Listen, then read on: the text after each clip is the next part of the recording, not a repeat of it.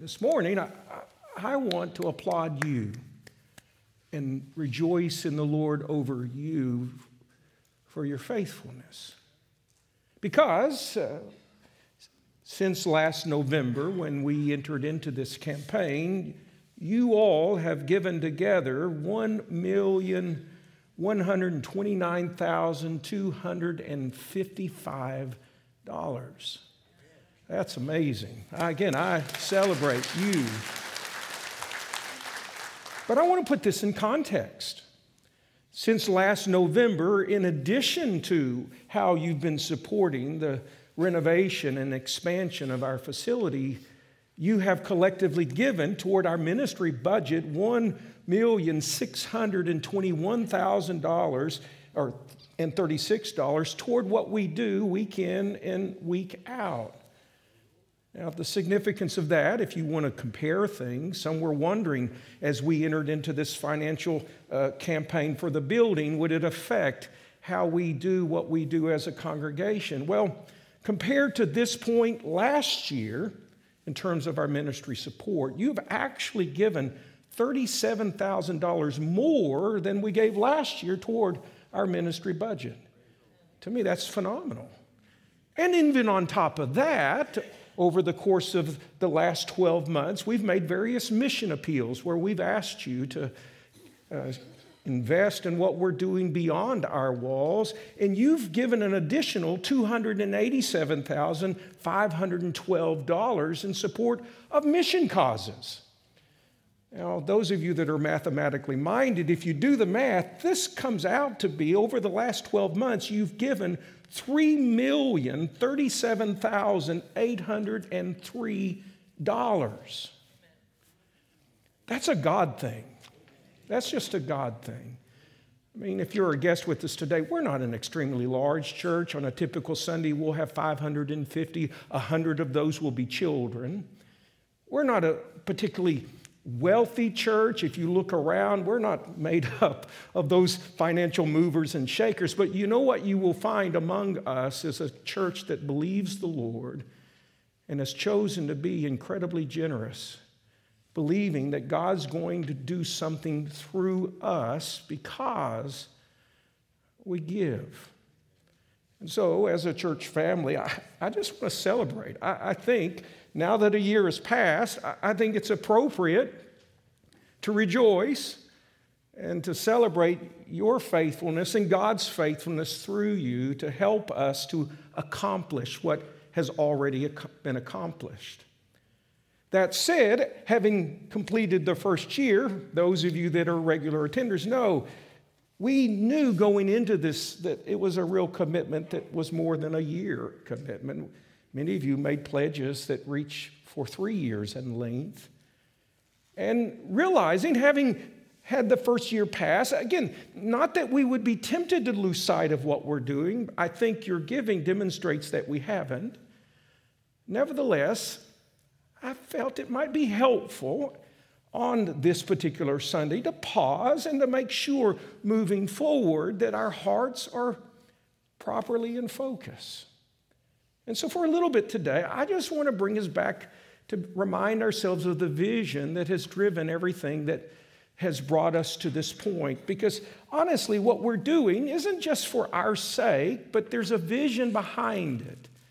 And so this morning, I want us to think about what that vision is. I mean, if we look at the upcoming year, it's 2020. I think it is a simple thing to think that we want to have 2020 vision as we move into that new year, spiritually speaking. But when we talk about vision, what is it that we're discussing? Well, as I said a year ago, and as I will continue to say, when you look at what's happening with our building, and that's exciting. I mean, it's thrilling to see the children's building begin to start to frame up a little bit as we're seeing the progress there.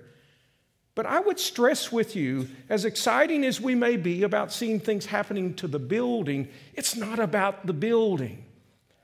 It's about the people that God, I'm convinced, wants us to touch in the years to come. that I am persuaded that as a congregation, we do what we do with the building and do what we do within the walls of the building, that the end result of that is that lives are going to be impacted. That we're going to be instruments of God's grace. We're going to extend hope together. And individuals are going to experience the power of God because of what we're doing. It's not about buildings. It's about what happens within the space of those buildings. Whether it's in the children's area or in the new worship center, God's going to affect lives. And that's why many of you are proving to be as generous as you are generous, because you know it's about the faces of the individuals that will be touched, right?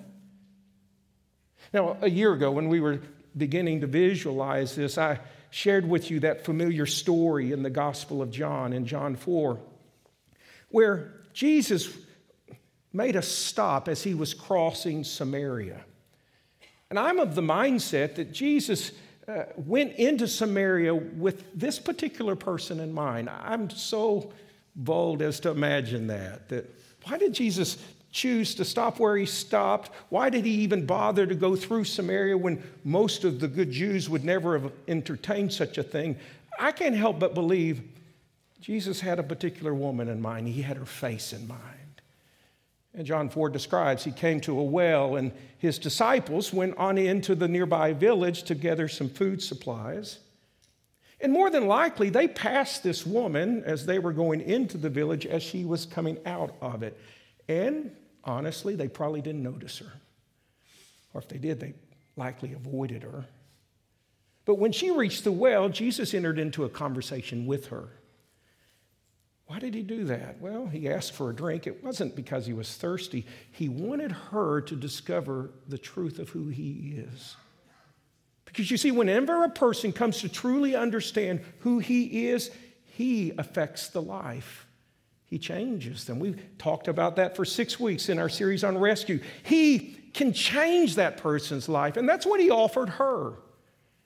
Indeed, if you read John 4, Jesus offered to her the following. He says in John 4, verse 13, "Everyone who drinks of this water," referring to the water of the well, "will be thirsty again.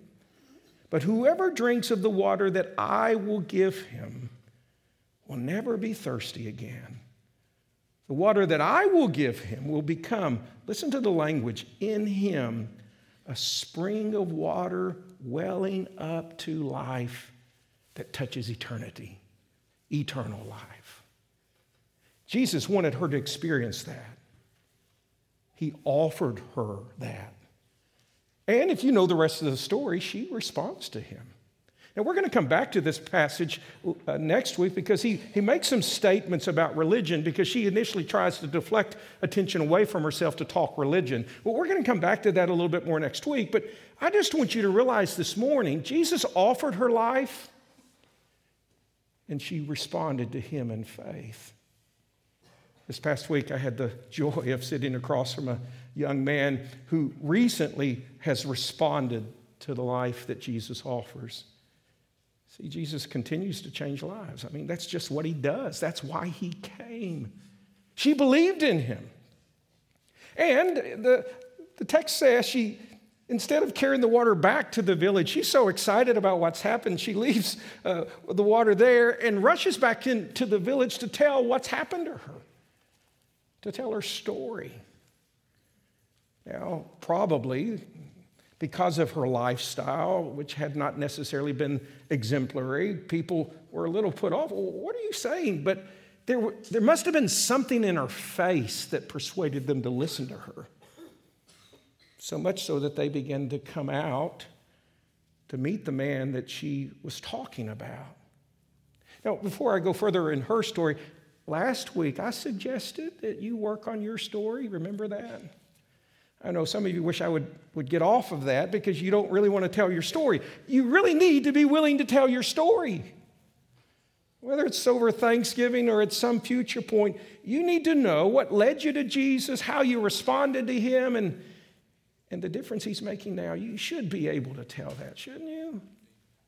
And the reason I would suggest that, because probably the woman had no idea how her story would affect those who heard it.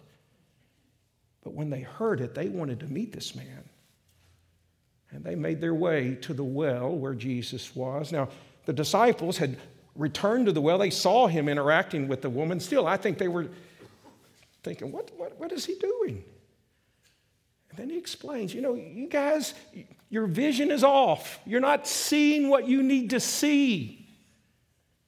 You need to see the people and the possibility of what can happen in their lives as they trust in me. In fact, as John reports in the 4th chapter, Jesus at that point sees some of the villagers now coming to the well because of the testimony of the woman.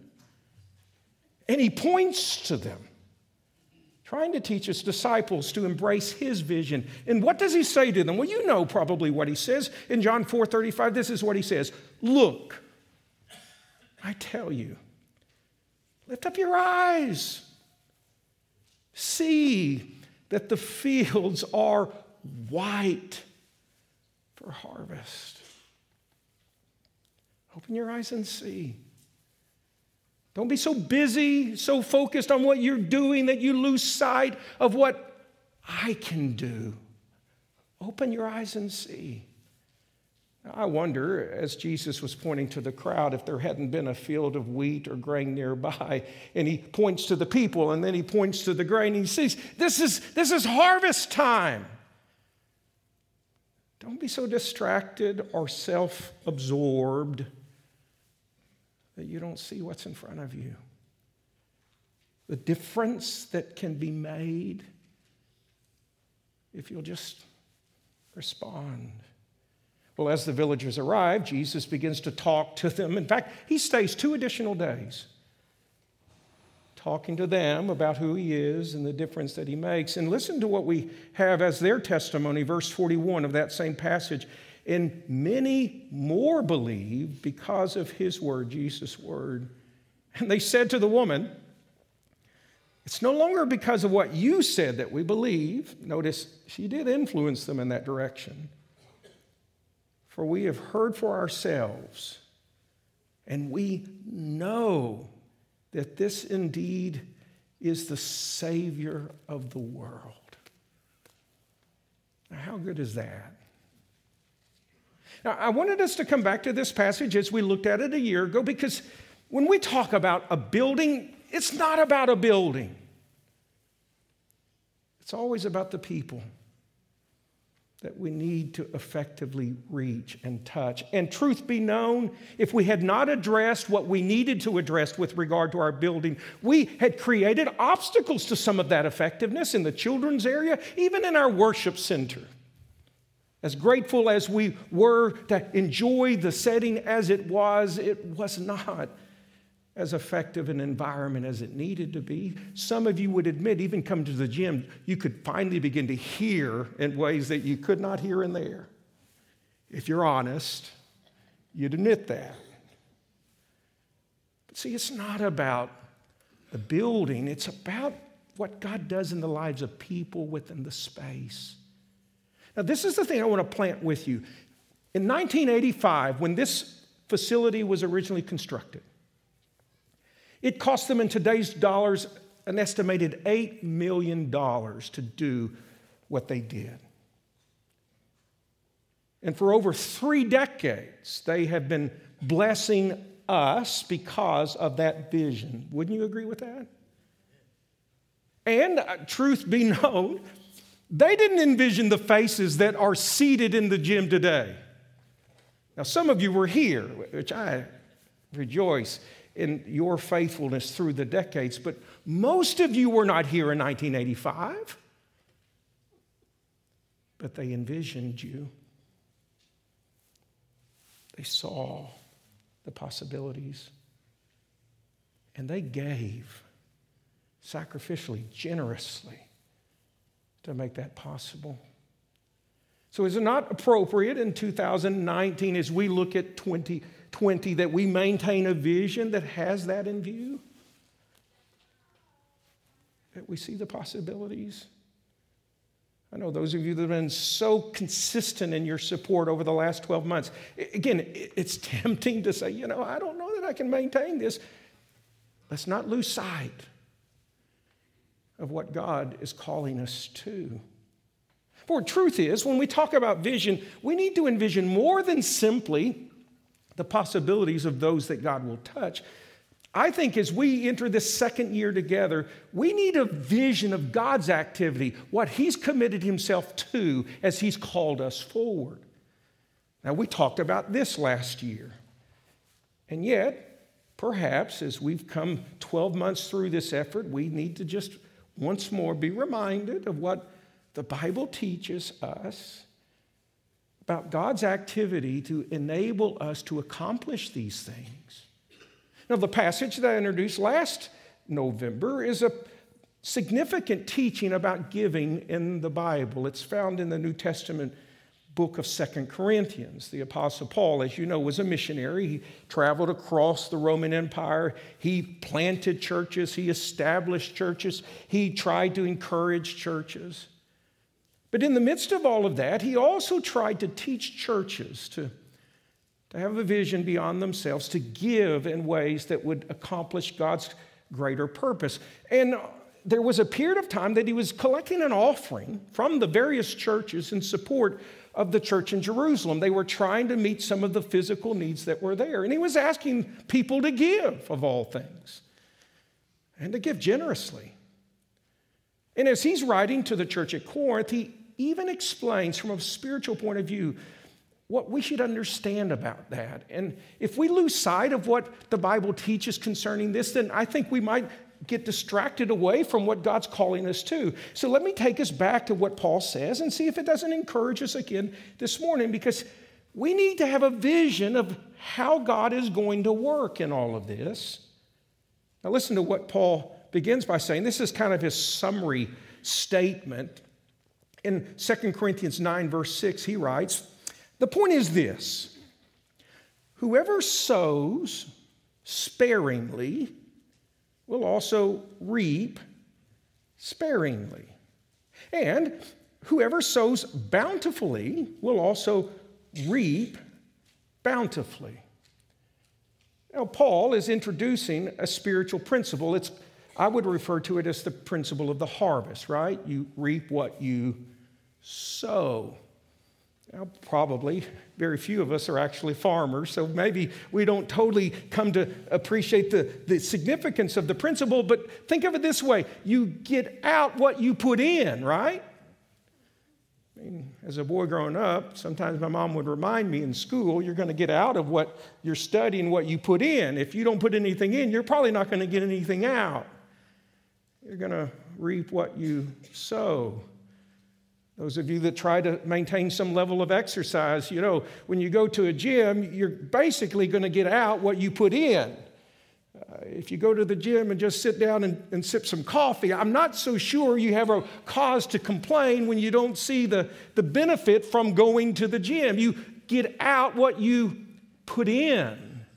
And even when it comes to worship, if I might kind of detour if I may, because next week we're going to talk more about worship. The truth is, some of us maybe come into a service and we're tempted to fold our arms and to say, okay, I want to get something out of this, but emotionally and spiritually, you don't put anything into it. And then you're surprised that you don't get anything out.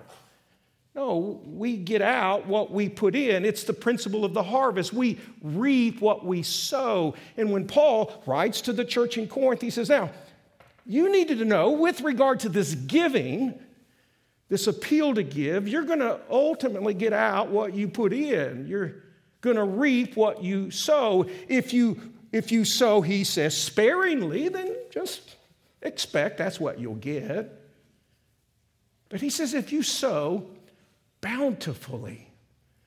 Now, the word there in the language of the New Testament is the Greek word eulogia, which could even be translated blessing. And I like that because think of it this way. If you sow a blessing, what does Paul say the principle of the harvest produces? You reap a blessing. That's the language of it. If you sow bountifully, then you have this expectation that you will reap bountifully. And so then he challenges them. Verse 7, each one then must give as he's decided in his heart. Not reluctantly. There, the Greek term is lipe, which means not with sadness. You don't give out of a sense of pain. No, he says, no. You don't give also under compulsion. It's not by force. I mean, the church is not like the government that's trying to tax you. It's a voluntary response, he says. In fact, his appeal is that you give it freely or with a cheerful heart. For he says, for God loves a cheerful giver. Cheerful, think, God loves a giver whose heart is full. Now, what causes my heart to be full? Faith. See, God loves a heart whose heart is full of faith, and that affects the emotion, and it's the faith that enables to see how God works. Listen to what he adds in verse 8. And then God, he says, is able to make all grace. Now, that's a word we sing about, talk about, but do we always understand the significance? The word grace means, as in reference to God, it either describes God's activity or God's provision. And he says God is able to make all of his activity, all of his provision to abound to you, to go over and above to you, so that, notice, having all sufficiency in all things at all times. You think he's trying to make a point? He's simply reminding us of how God works. We need to have a vision that as we respond in the ways that God calls us to respond, that he's more than able by his activity, by his provision, to provide what we need so that you, notice, may abound over and above in every good work. Paul's trying to give them a spiritual vision of what is God's activity, operation, how he engages us. We need to see that. Now, at that point, he tries to give a biblical example. He recites a portion of Psalm 112, where in the 112th Psalm, you have a person of faith living out in faith. Verse 9 reads, as it is written, he, the person of faith, has distributed freely. He's given to the poor. And notice, outcome, his righteousness endures forever. The implication is there that God's at work in the life of that individual. Then Paul supplies a promise, verse 10. He, God, who supplies seed to the sower and bread for food, will supply and multiply your seed for sowing and increase the harvest of your righteousness. Now look at verse 10, and do you not see the promise there? That as I'm faithful to respond, as God leads me to respond, it's voluntary on my part. I'm not being coerced to do this. I'm responding in faith. That God assumes responsibility to sustain the one who is the instrument of that provision. Now, where did Paul get this? I mean, maybe some think, oh, you know what? Paul just is saying that to manipulate the people. I don't think so. Where did he get this? Well, let me read the words of Jesus in Luke 6 when Jesus says, give, and it will be given to you. Good measure, pressed down, shaken together. Notice, running over will be put into your lap. The implication is it's over and above to the degree that you're catching the excess with your robe. For with the measure, as Jesus explains it, you use it, it will be measured back to you. Jesus is the one who tries to help us visualize God's activity through those who live generously. Going back, if I may, to verse 10. He who supplies seed to the sower, bread for food, will supply and multiply your seed for sowing and increase the harvest of your righteousness. He wants to bless those who bless. Verse 11, he adds, you will be enriched in every way. To be generous in every way, which through us will produce thanksgiving to God. Is that clear? Now, some of us this past year, we've been living this, haven't we? We've been experiencing this. God has been sustaining us as we've responded unimaginably in the level of generosity. If you'd asked me a year ago that in the next 12 months, through this local congregation, that $3 million would be given, I would say, what?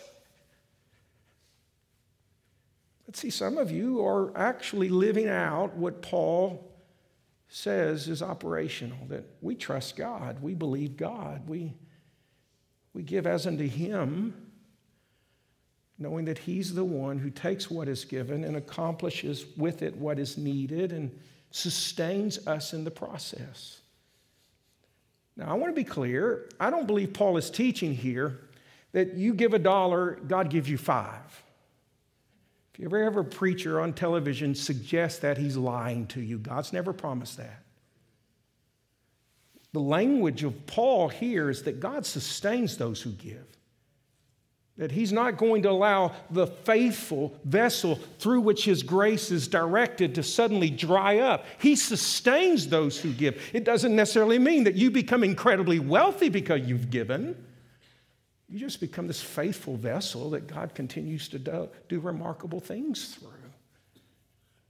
Honestly, some of you this last year have sacrificed because you've given. You've given up something because you've given. And I know that. God knows that. But He's committed Himself to you, to sustain you. And when I look at it, and my wife and I have been giving sacrificially, the truth of the matter is, it's not a sacrifice. We're not sacrificing. You know what we're doing? We're sowing. We're sowing. Now, Debbie and I may not see the full effect of the harvest. No doubt we won't, because, the sowing that we're involved in is going to touch the faces of people 10 and 20 years from now. See? It's not a sacrifice, really. We're casting the seed out, believing that God is going to do something, because that's who God is. That's what He promises.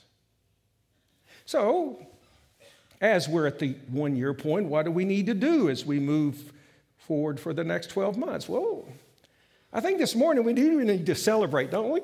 Come on, we need to celebrate. This is amazing what God is doing. It's amazing. I mean, when I begin to look at those numbers, I thought to myself, wow,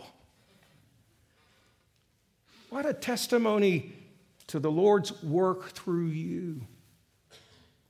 Wow.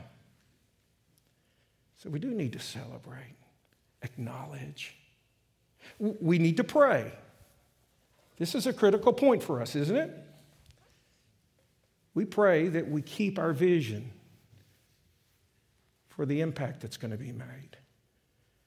The challenge in all of our lives is for us to get distracted by something else. No, let's not allow for that. Let's pray.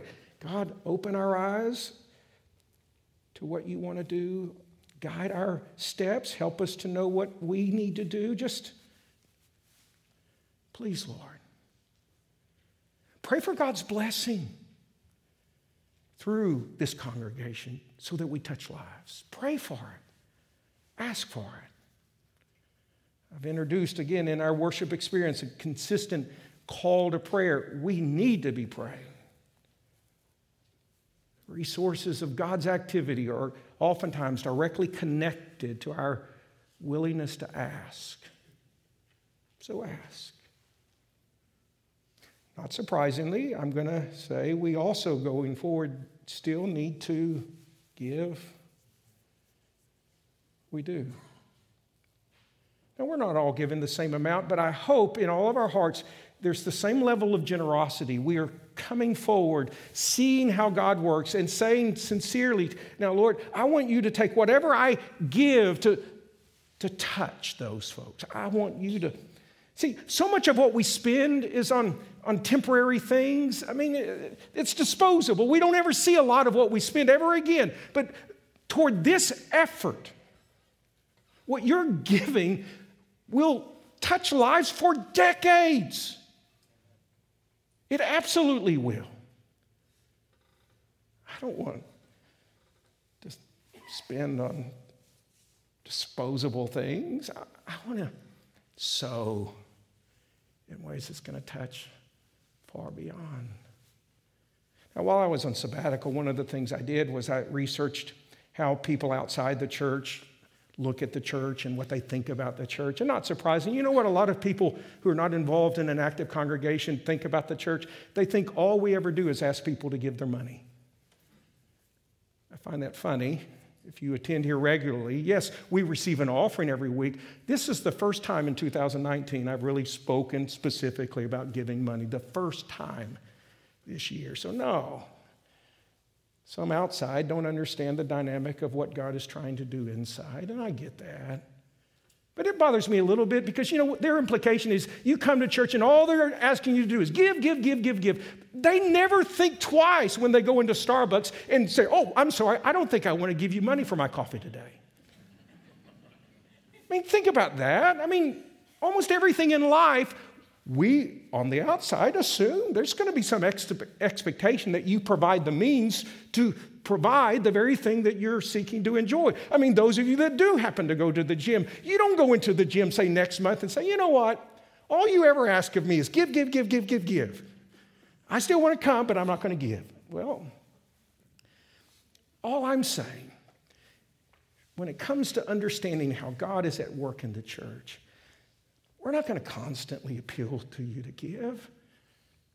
But let's be realistic. It's because we give, we're able to do all the things that we do. And this church does remarkable things, amazing things, because you give.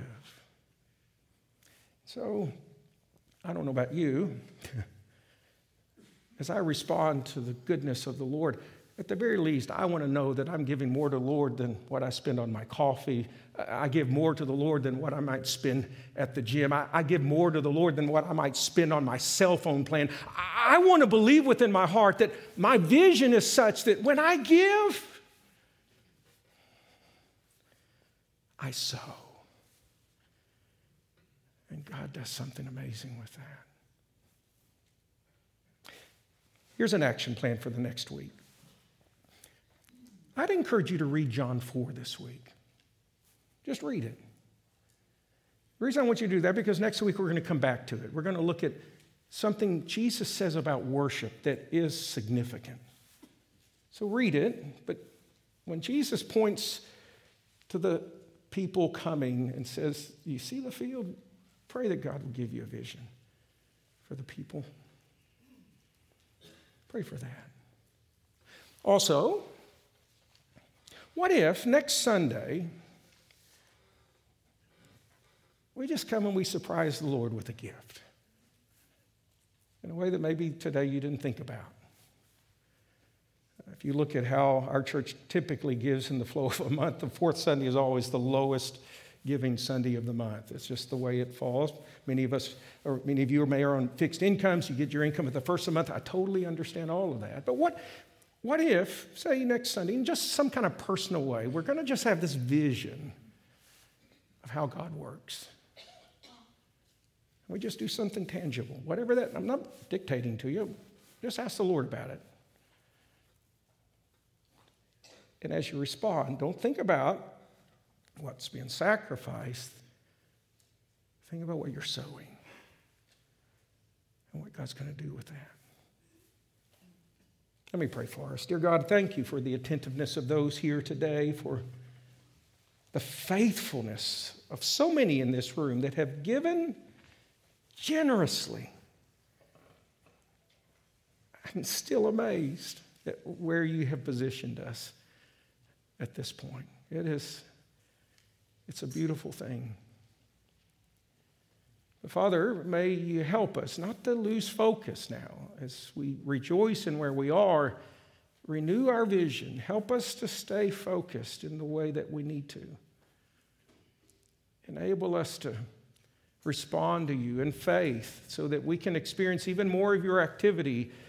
May we know within each of our hearts that you're the one who supplies the seed. So we can trust you when we cast it out and sow it. Lord, encourage us this morning. We ask in Jesus' name, amen.